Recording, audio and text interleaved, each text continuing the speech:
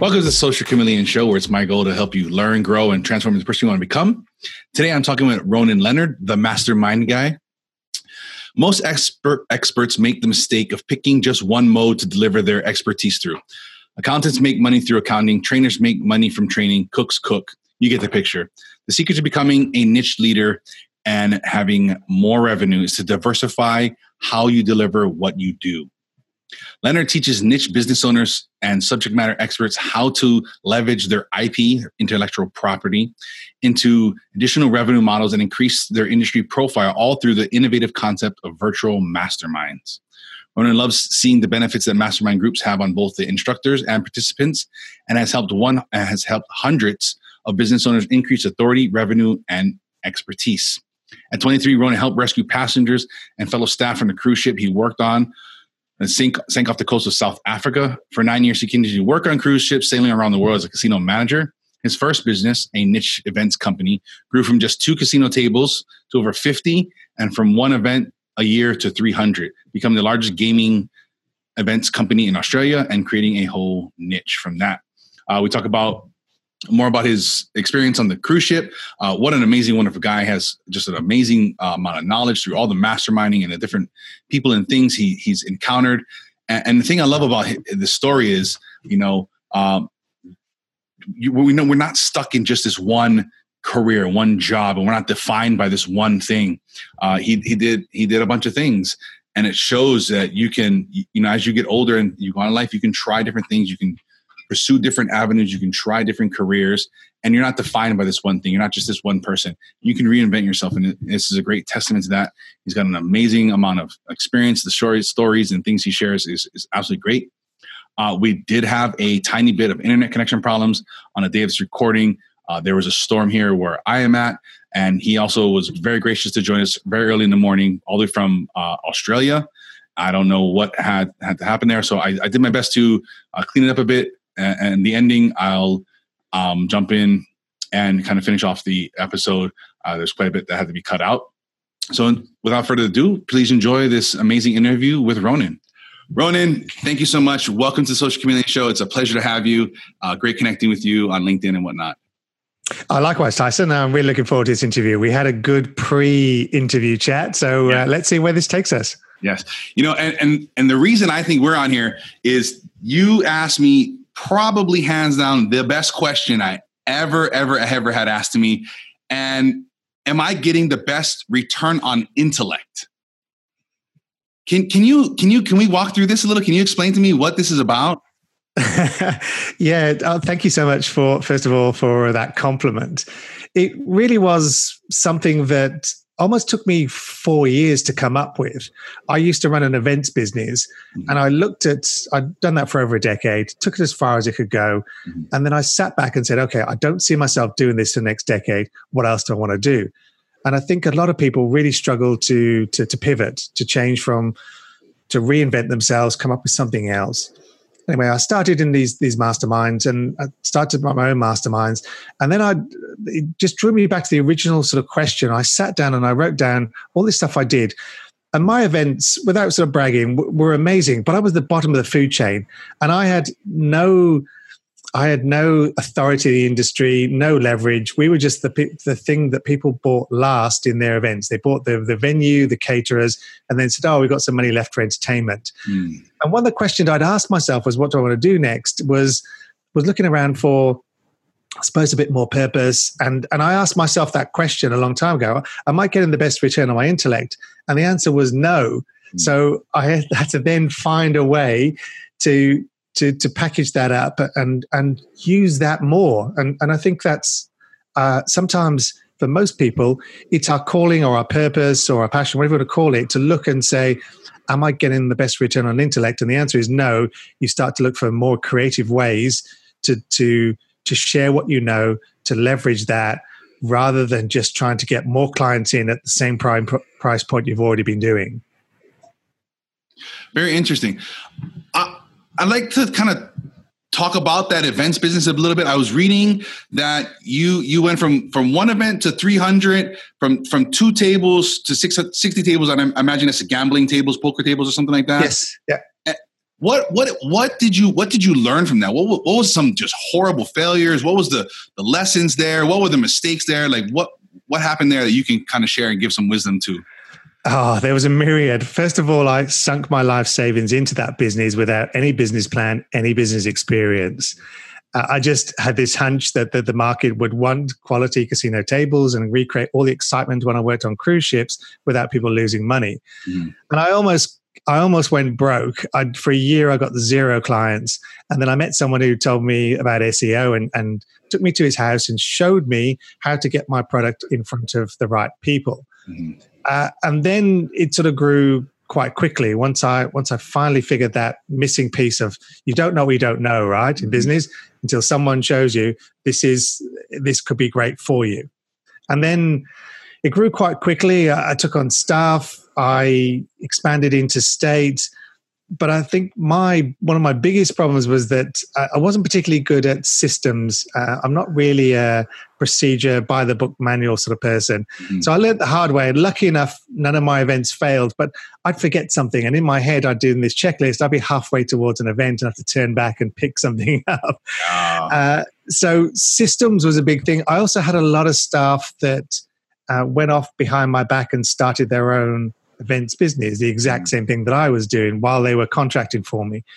So I learned to be a bit more tighter on your intellectual property and people signing either non-disclosure or non-compete if they're working for you.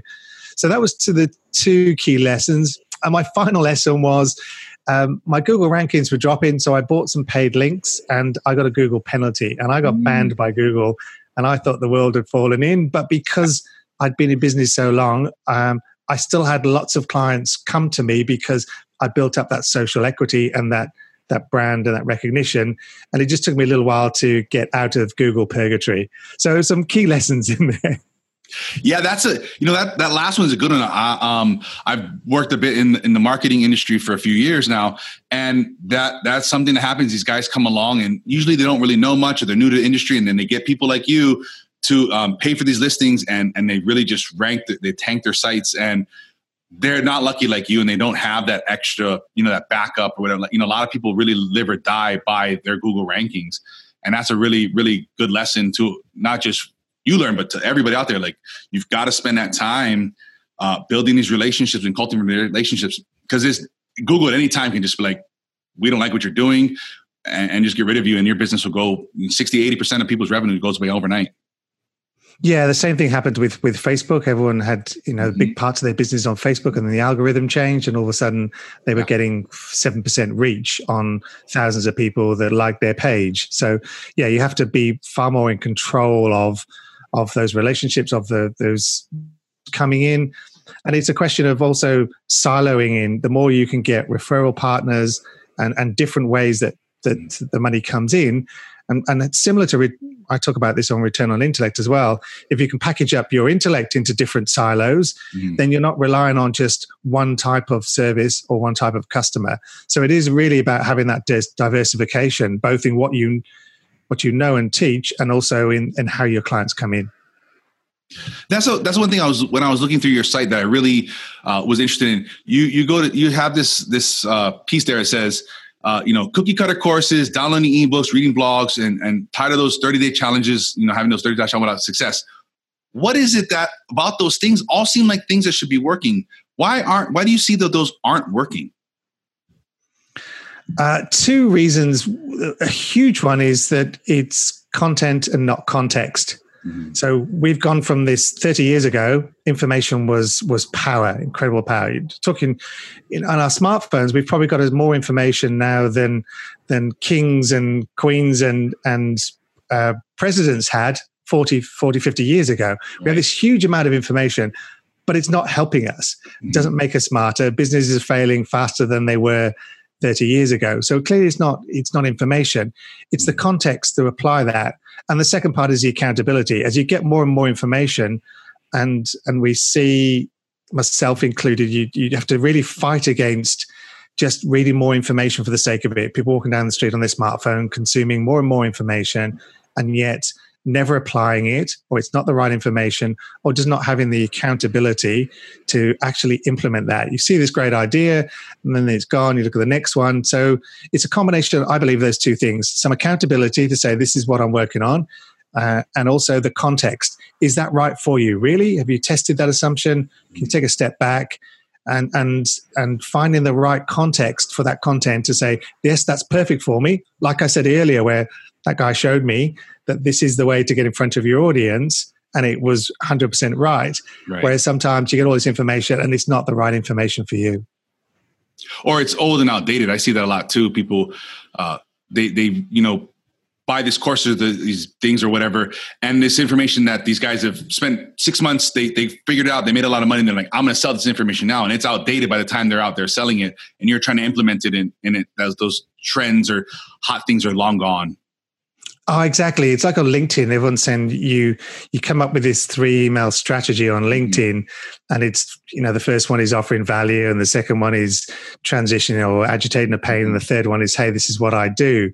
And everyone's done it for the last 2 years. Yeah. So anyone's selling that information, you look at it, and I know, as being active on LinkedIn, and you probably are as well, the second you get that first one, you just go, this is just a sequence, not interested. So, but they're still selling that to people that don't know that that's been flogged to death and doesn't work. Yeah, even the can I get on the phone with you for 15 minutes to talk about what you do? And I'm like, I think I actually know the guys that invented that sequence, and you're not going to get me on to pretend like you care about what I'm doing so you can sell me what you're up to. And it's just like, it's like, come on, people. It's like, let's get with it a little here. Like, you got to build. And, I've talked to people, first when I started seeing these, I'm like, this isn't working, is it? Oh, no, it's not. Like, why do you keep doing it? Like, do you think this is how you build a relationship with me? Do you think I want to talk to you this way? And they're like, and then they get offended. They get so mad. And I'm like, I want to help you. Like, this is not how you build a relationship. You don't give a shit about me or what I'm up to. Like, this is the worst way. Like, would you walk up to me on the street and say this to me? You never would do this. Would you walk up to the opposite sex or whatever you're attracted to, and you just ask them to marry you? You would never do this. Like, we gotta stop this. And that's the problem. Like you're saying, these things are out there. They're untested, or they're just put out there, and people are just trying them. Like, this doesn't work, and then they give up, and that's so disheartening. Yeah, there's a lot of great information out there. There's a lot of disinformation, and it's taking that sort of step back and saying, is this really right for me? Can I test some of my assumptions? Is there someone I can bounce this idea off before I just go into one to another? I hear all the time on LinkedIn, what's the one phrase? It's I'm a high-end closer. And I know the person, I don't know him personally, but I know the person who's created that.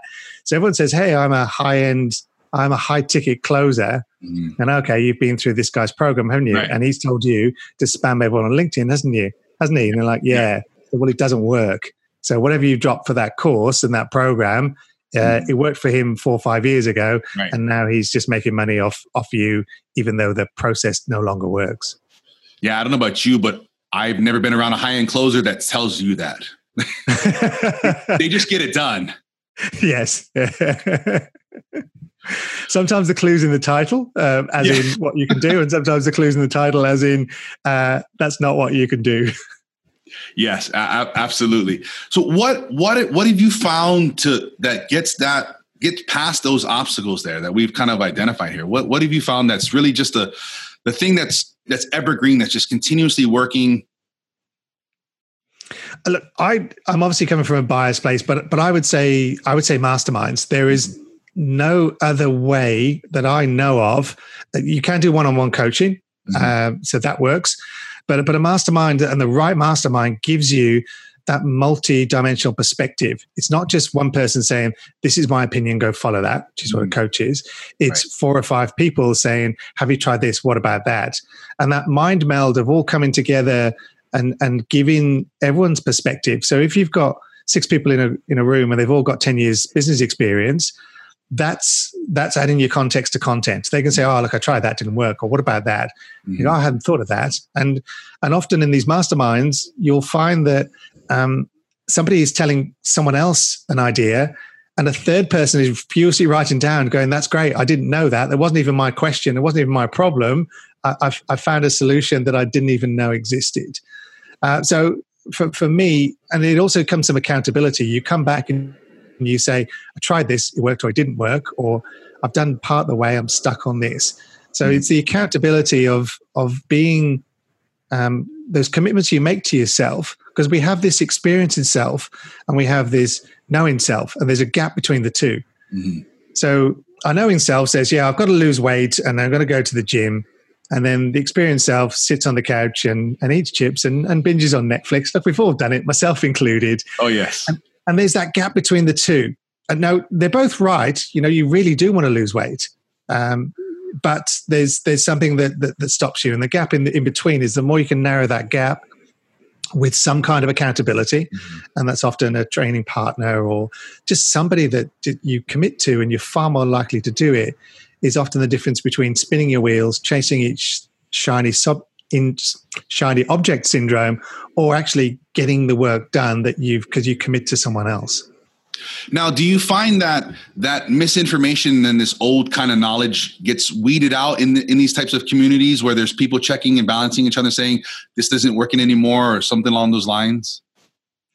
Look, yes and no. It's not the perfect panacea. I don't think there is one yet. There probably won't be. I think AI might come along and just completely blow away almost everything we do. Yeah. But I do believe that it is one of the when you come together in that shared environment, and you come with that growth mindset, you come with that collaboration mindset, and you come to say, look, we've all got problems. It's not this highlights reel of social media where everyone's winning. Mm-hmm. You get to truly understand that even people with a $5 million business wants to get to 10 or 20 and have their own problems, versus you that might be on 50 or 100K trying to hit that next level. So it really doesn't matter where you are in the process. You will find people a little bit below you, a little bit above you that can help you, and a little bit below you that you can help. And there's people in the middle, and get that help and support and advice that we all, myself included, so desperately need. I'm assuming you have people in these masterminds from all over the world, or is it mainly Australia where you're at? It's all over the world. As long as you speak a common language, you've got the pretty much the same universal problems. How do I grow? How do I get more productive? How do I get a return on intellect? How do I figure out this bit? There's always a new puzzle to figure out, because business is evolving at a far greater pace than we can keep up with. So like you said, you look and you'll find a blog post and go, oh, that's great, but it's from something that worked 2 years ago and no longer works. So how do you keep up with information that is correct and succinct for you? And how are you guys testing these ideas? And what is some technique for proving these things and testing these things and getting through some of these obstacles?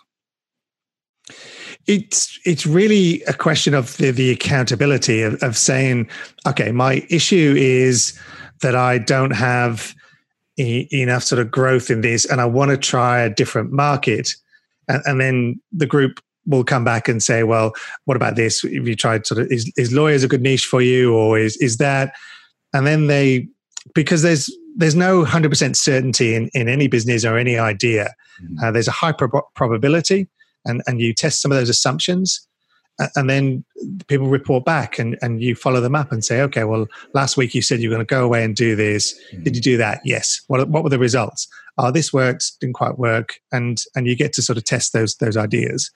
So it is an evolving process, because, as I said, there's no 100% certainty in anything you do. You've got a high probability from people that have already done it and can give you that advice, versus, when we first start out in something, we have no idea we can even do it.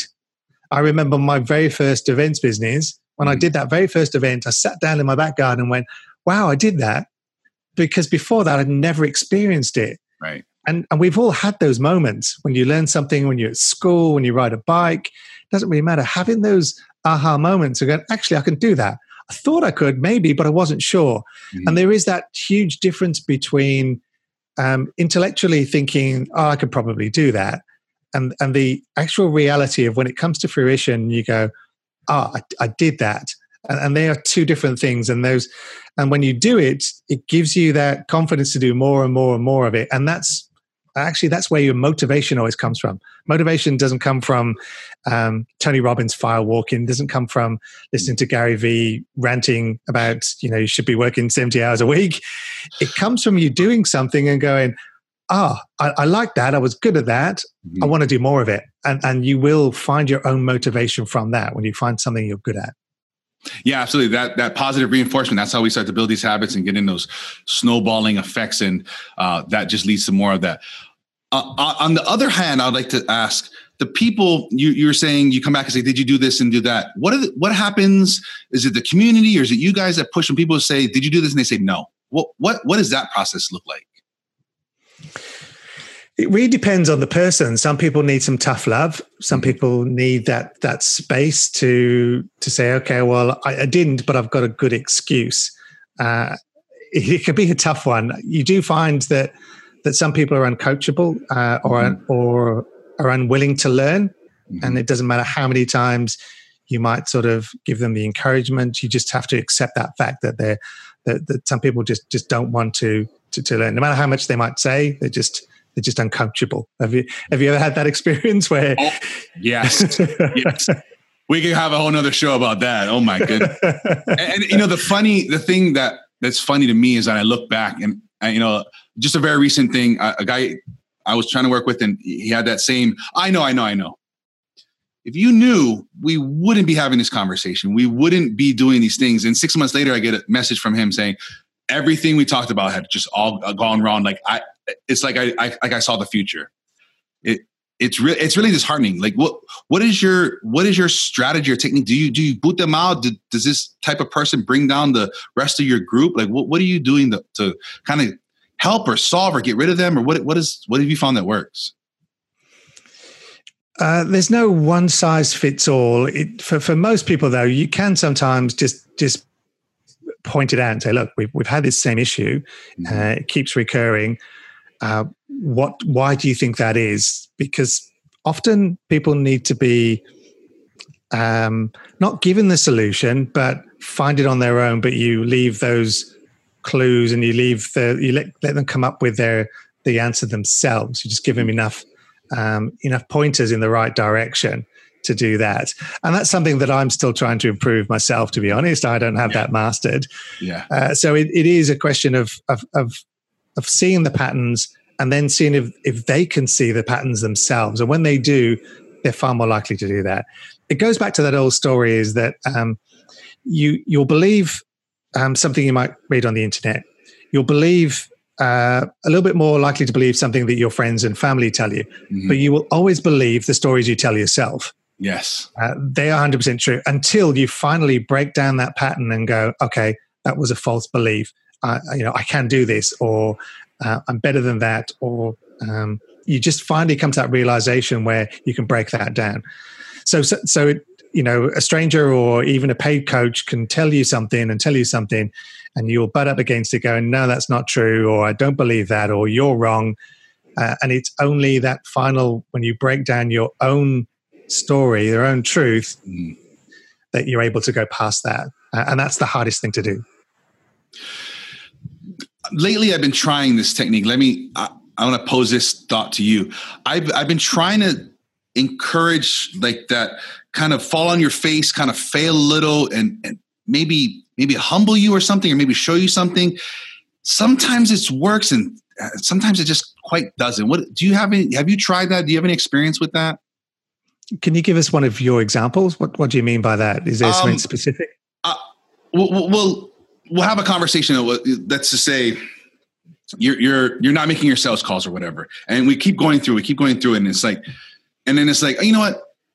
Keep doing what you're doing. That sounds fun because you're not listening to me. You're not believing the thing, and then all of a sudden it's like, we're out of prospects. I'm like, you're making no sales calls, we talked about this. And then sometimes they're like, got it. Now I see what you're saying. And then sometimes they're like, more excuses. It's because this isn't working. You told me to do this thing and I get these forms and to follow up these people. And that's not working. And it's just more excuses. I've still found kind of about the same kind of resistance, a little like more people are getting it. They're like, I see you. Thanks for letting me fall on my face. I appreciate that. And some people there's still excuses there. Right. Have you tried the 5 whys?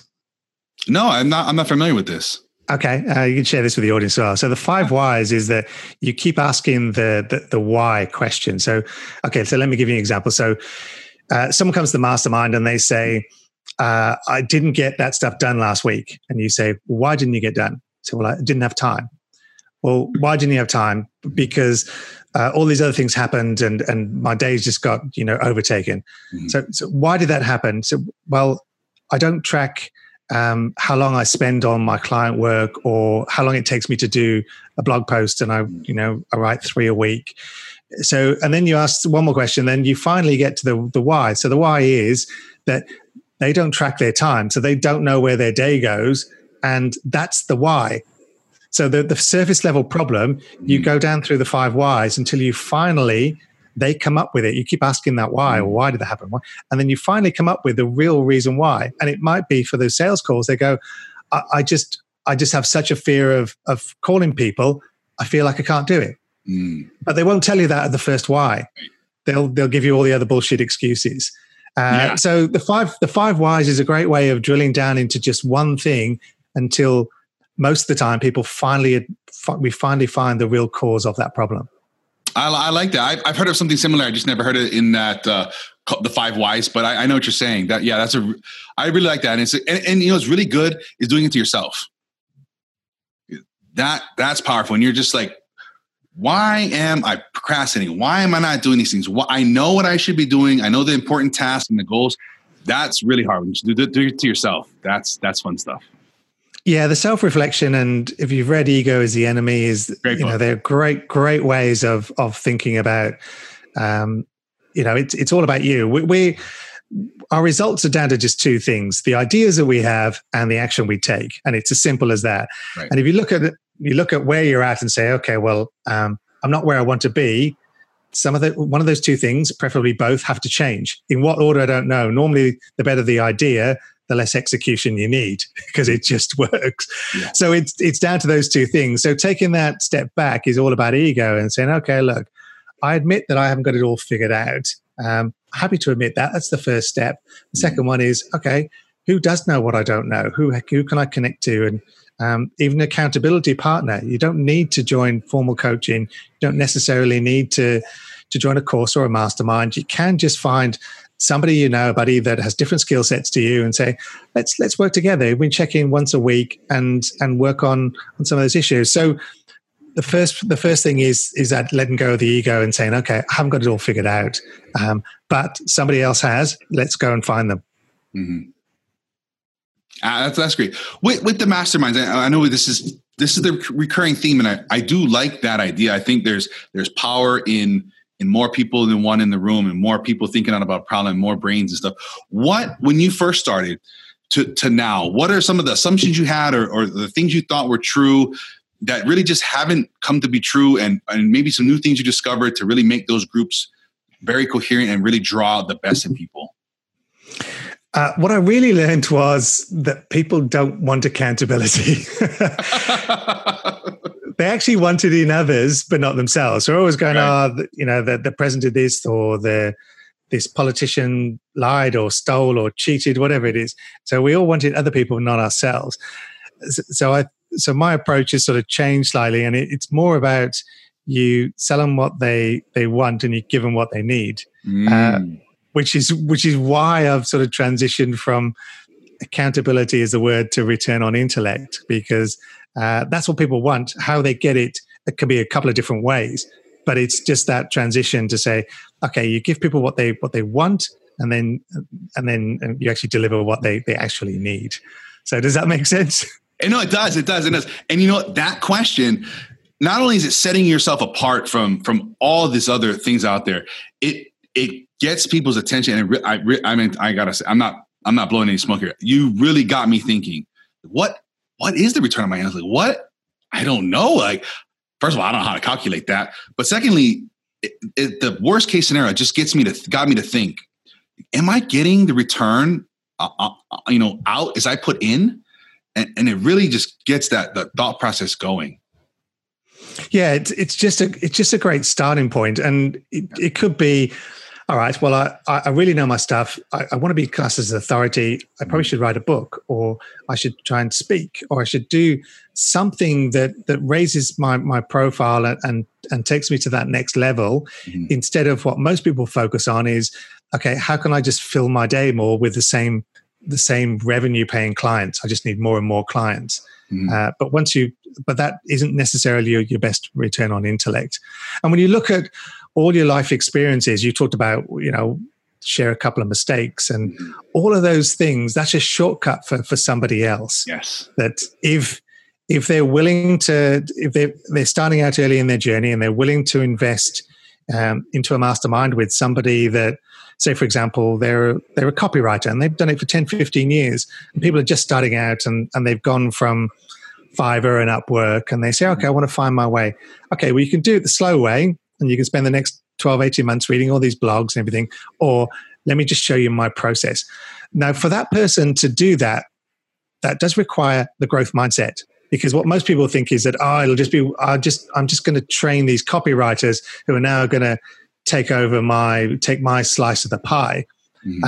Two things for that. First of all, they're coming in anyway, so you might as well make some revenue out of them and also position yourself above them, and you'll make money from them, and you'll teach them the right way, and also you'll create that whole new revenue stream. So you'll still have your copywriting clients, but you'll have this higher, let's call it a higher ticket, higher ticket offer, which again leverages your intellect.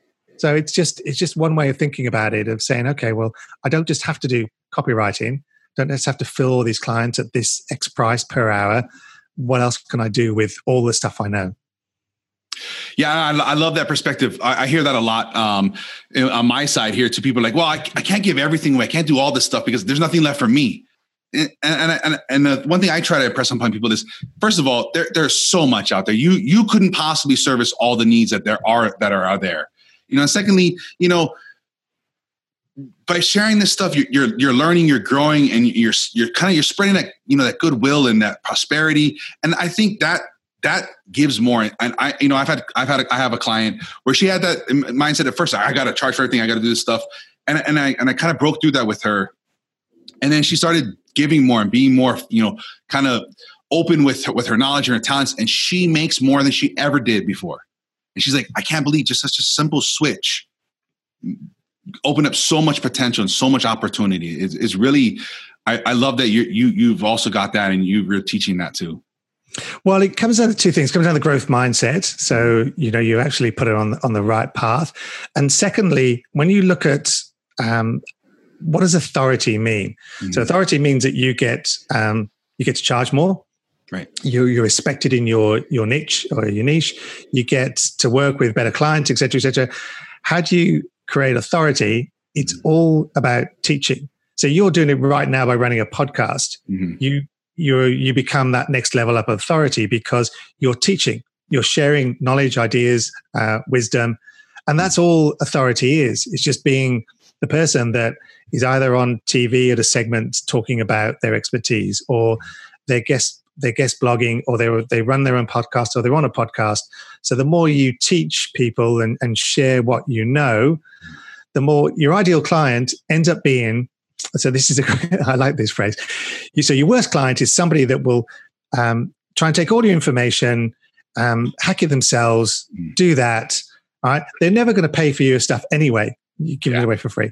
Right. Your ideal client is so busy doing their main thing is that they will pay you what you are worth to solve that particular thing, because they don't want to become that expert in it. They don't want to spend that time in it. They make more money in what they do.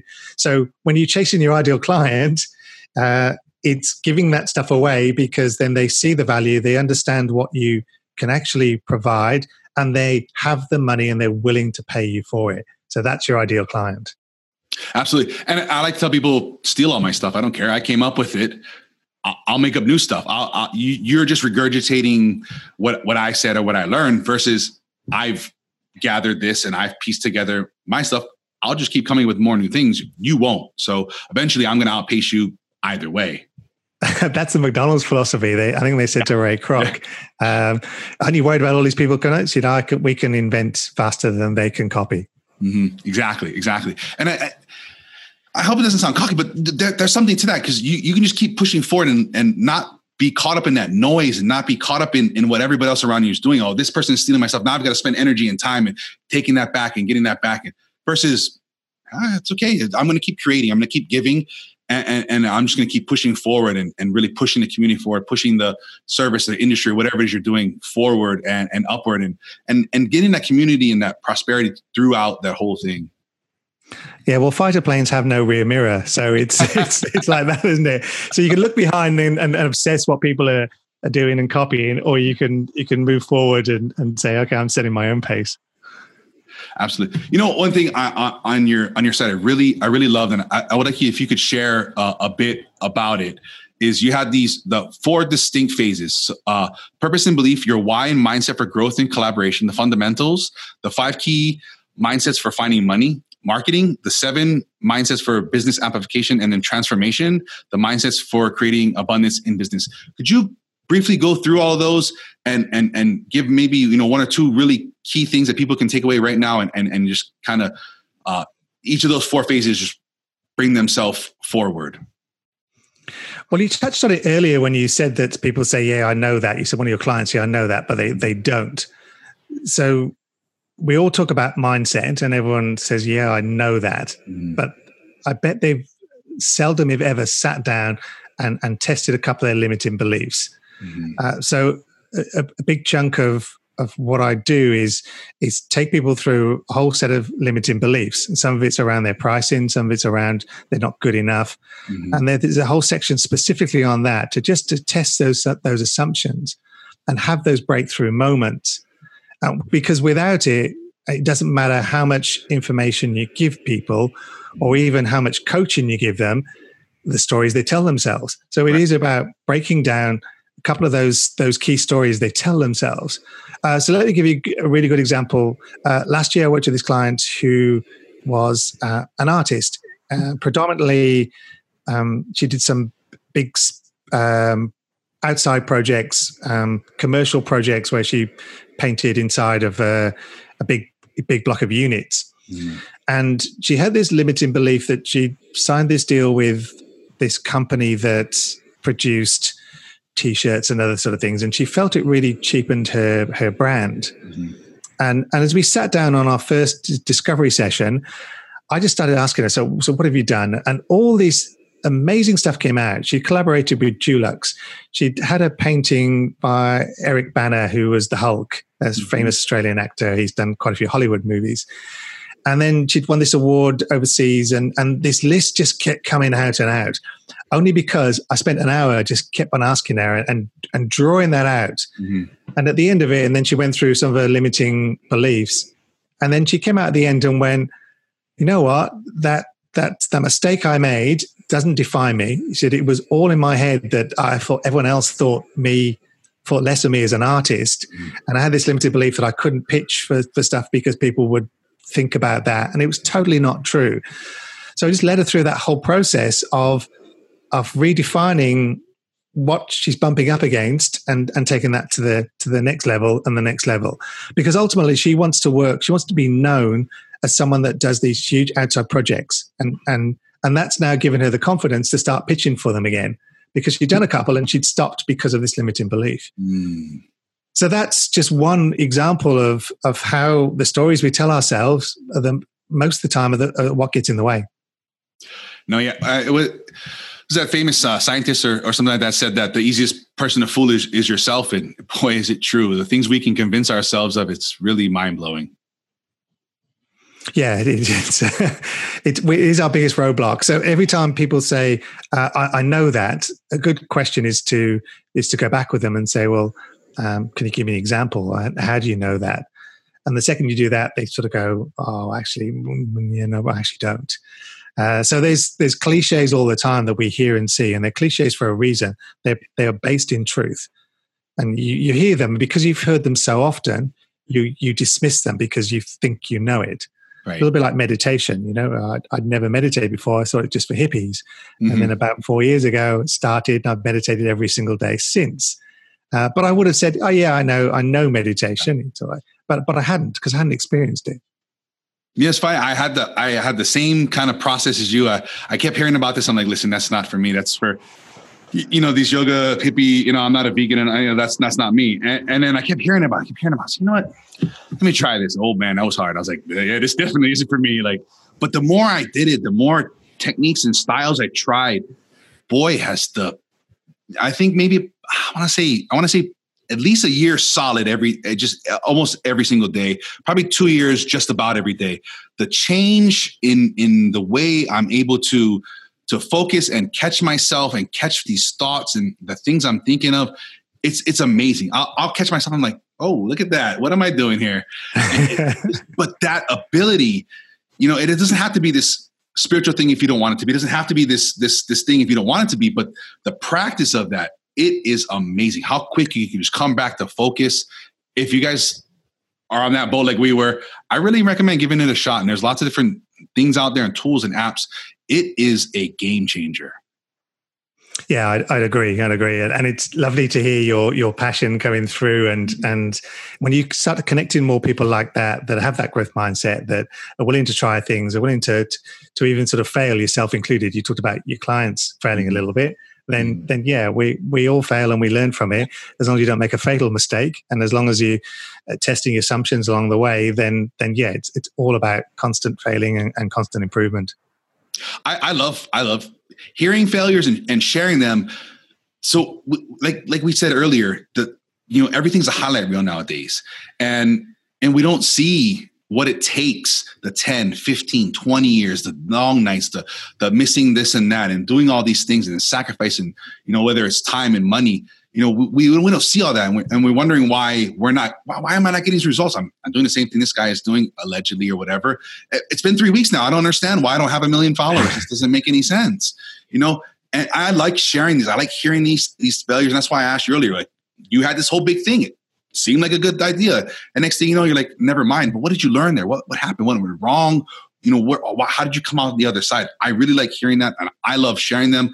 I like to put together videos and stuff for things I fail at and the journey along the way. I think it's really fun. And it opens people's eyes to say, listen, I can fail too. And I know you've all done it. I know we've all done it.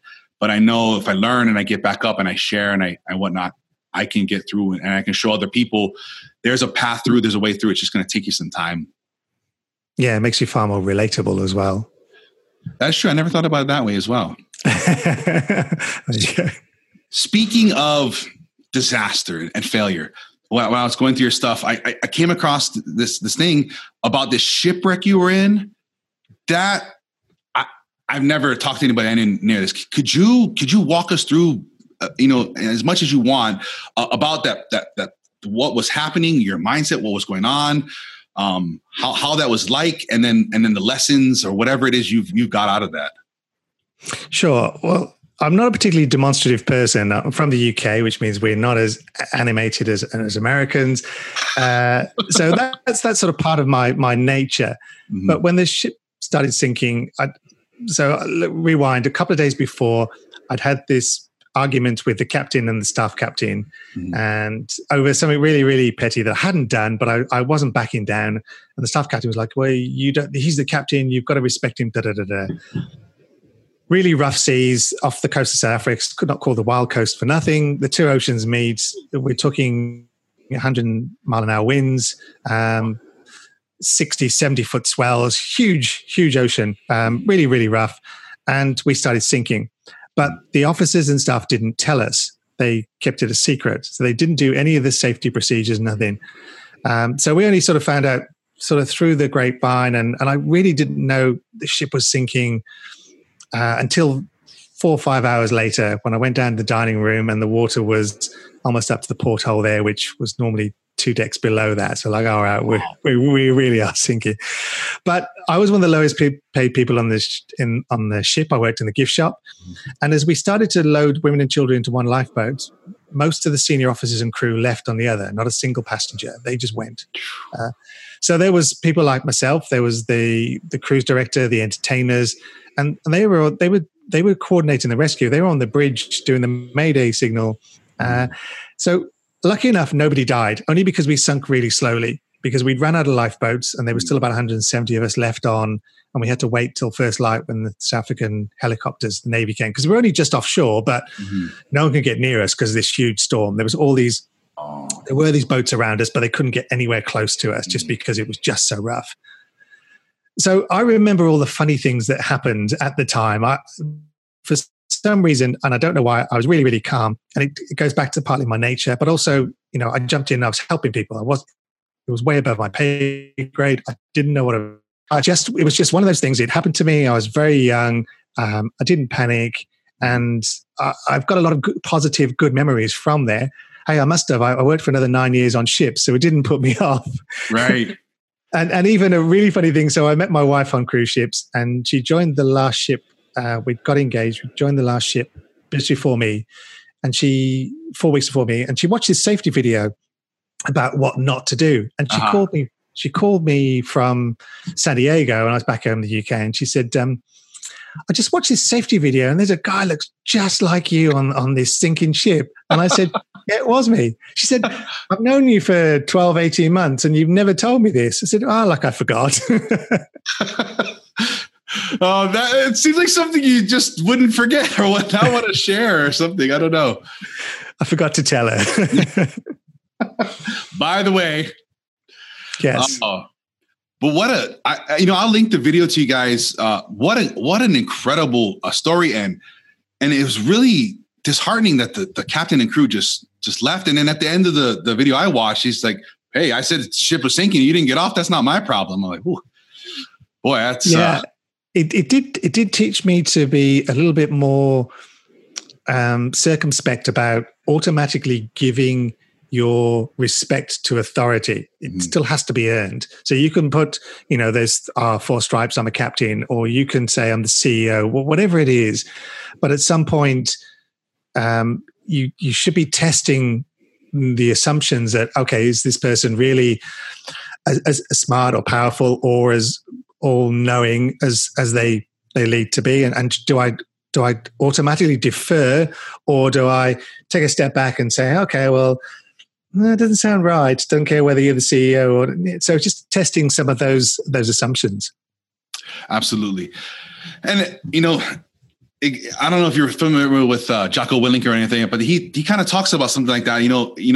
These people aren't gonna trust you. They're not gonna want to follow you. You can't force people to be led and really whip these people down the road. And yeah. If you're that kind of leader, you're just not going to get far. You're not really going to do much.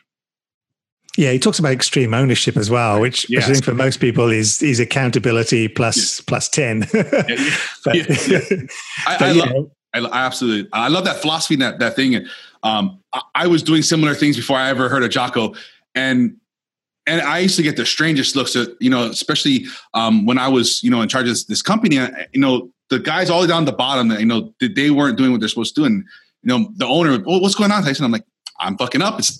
Apparently I didn't convey the message properly. And my boss was like, the owner was like, there's no way you're fucking up. You're not out there doing it. I said, I am, because they didn't get the message correctly. So everything that happened, all the way from me, all the way to them, it's my fault because they didn't know what they were doing. So I've got to fix how from the top here in this office out to the field, how this works. It's absolutely my fault.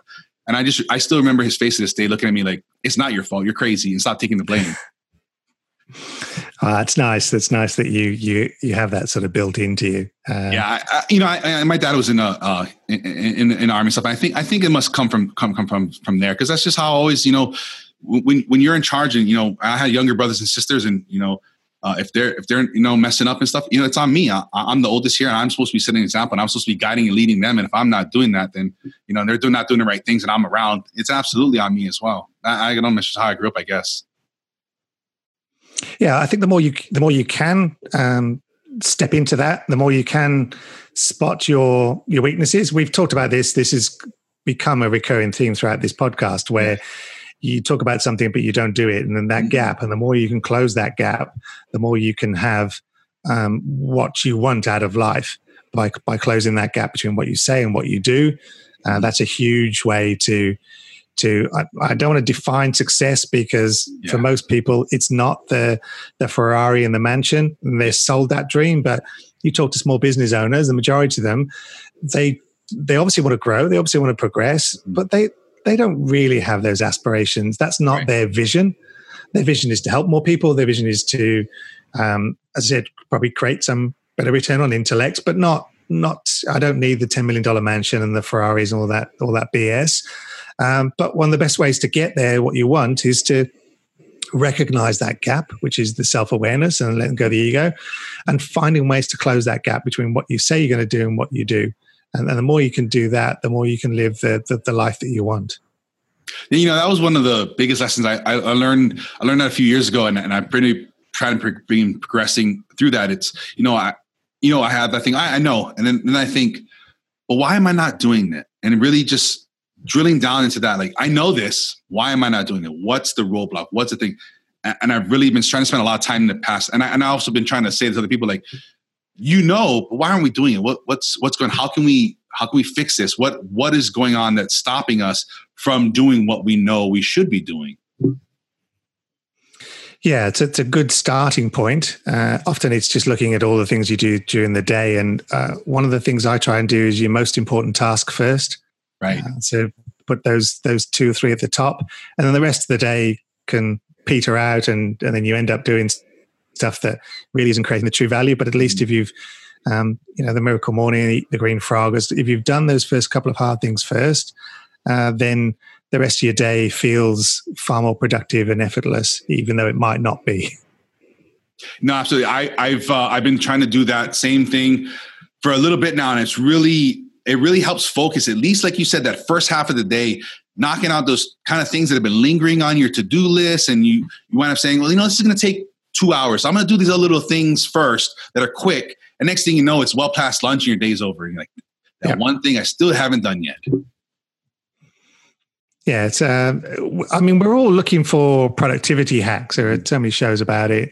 Yeah. Sometimes, though, it's dropping off the things if social media doesn't work for you and it's not your perfect avatar. So I look at things like virtual CFOs. I was looking at that space last year, and they've all created this Twitter account, and then they never ever use it because they were told they should be on Twitter. Most of their target customers aren't on Twitter, so forget about Twitter. Probably forget about Facebook. So there are two types of people on Facebook. There are people that spend scrolling, and there are people that advertise on there. So if you want more clients, you shouldn't be on Facebook other than to advertise to people. Right.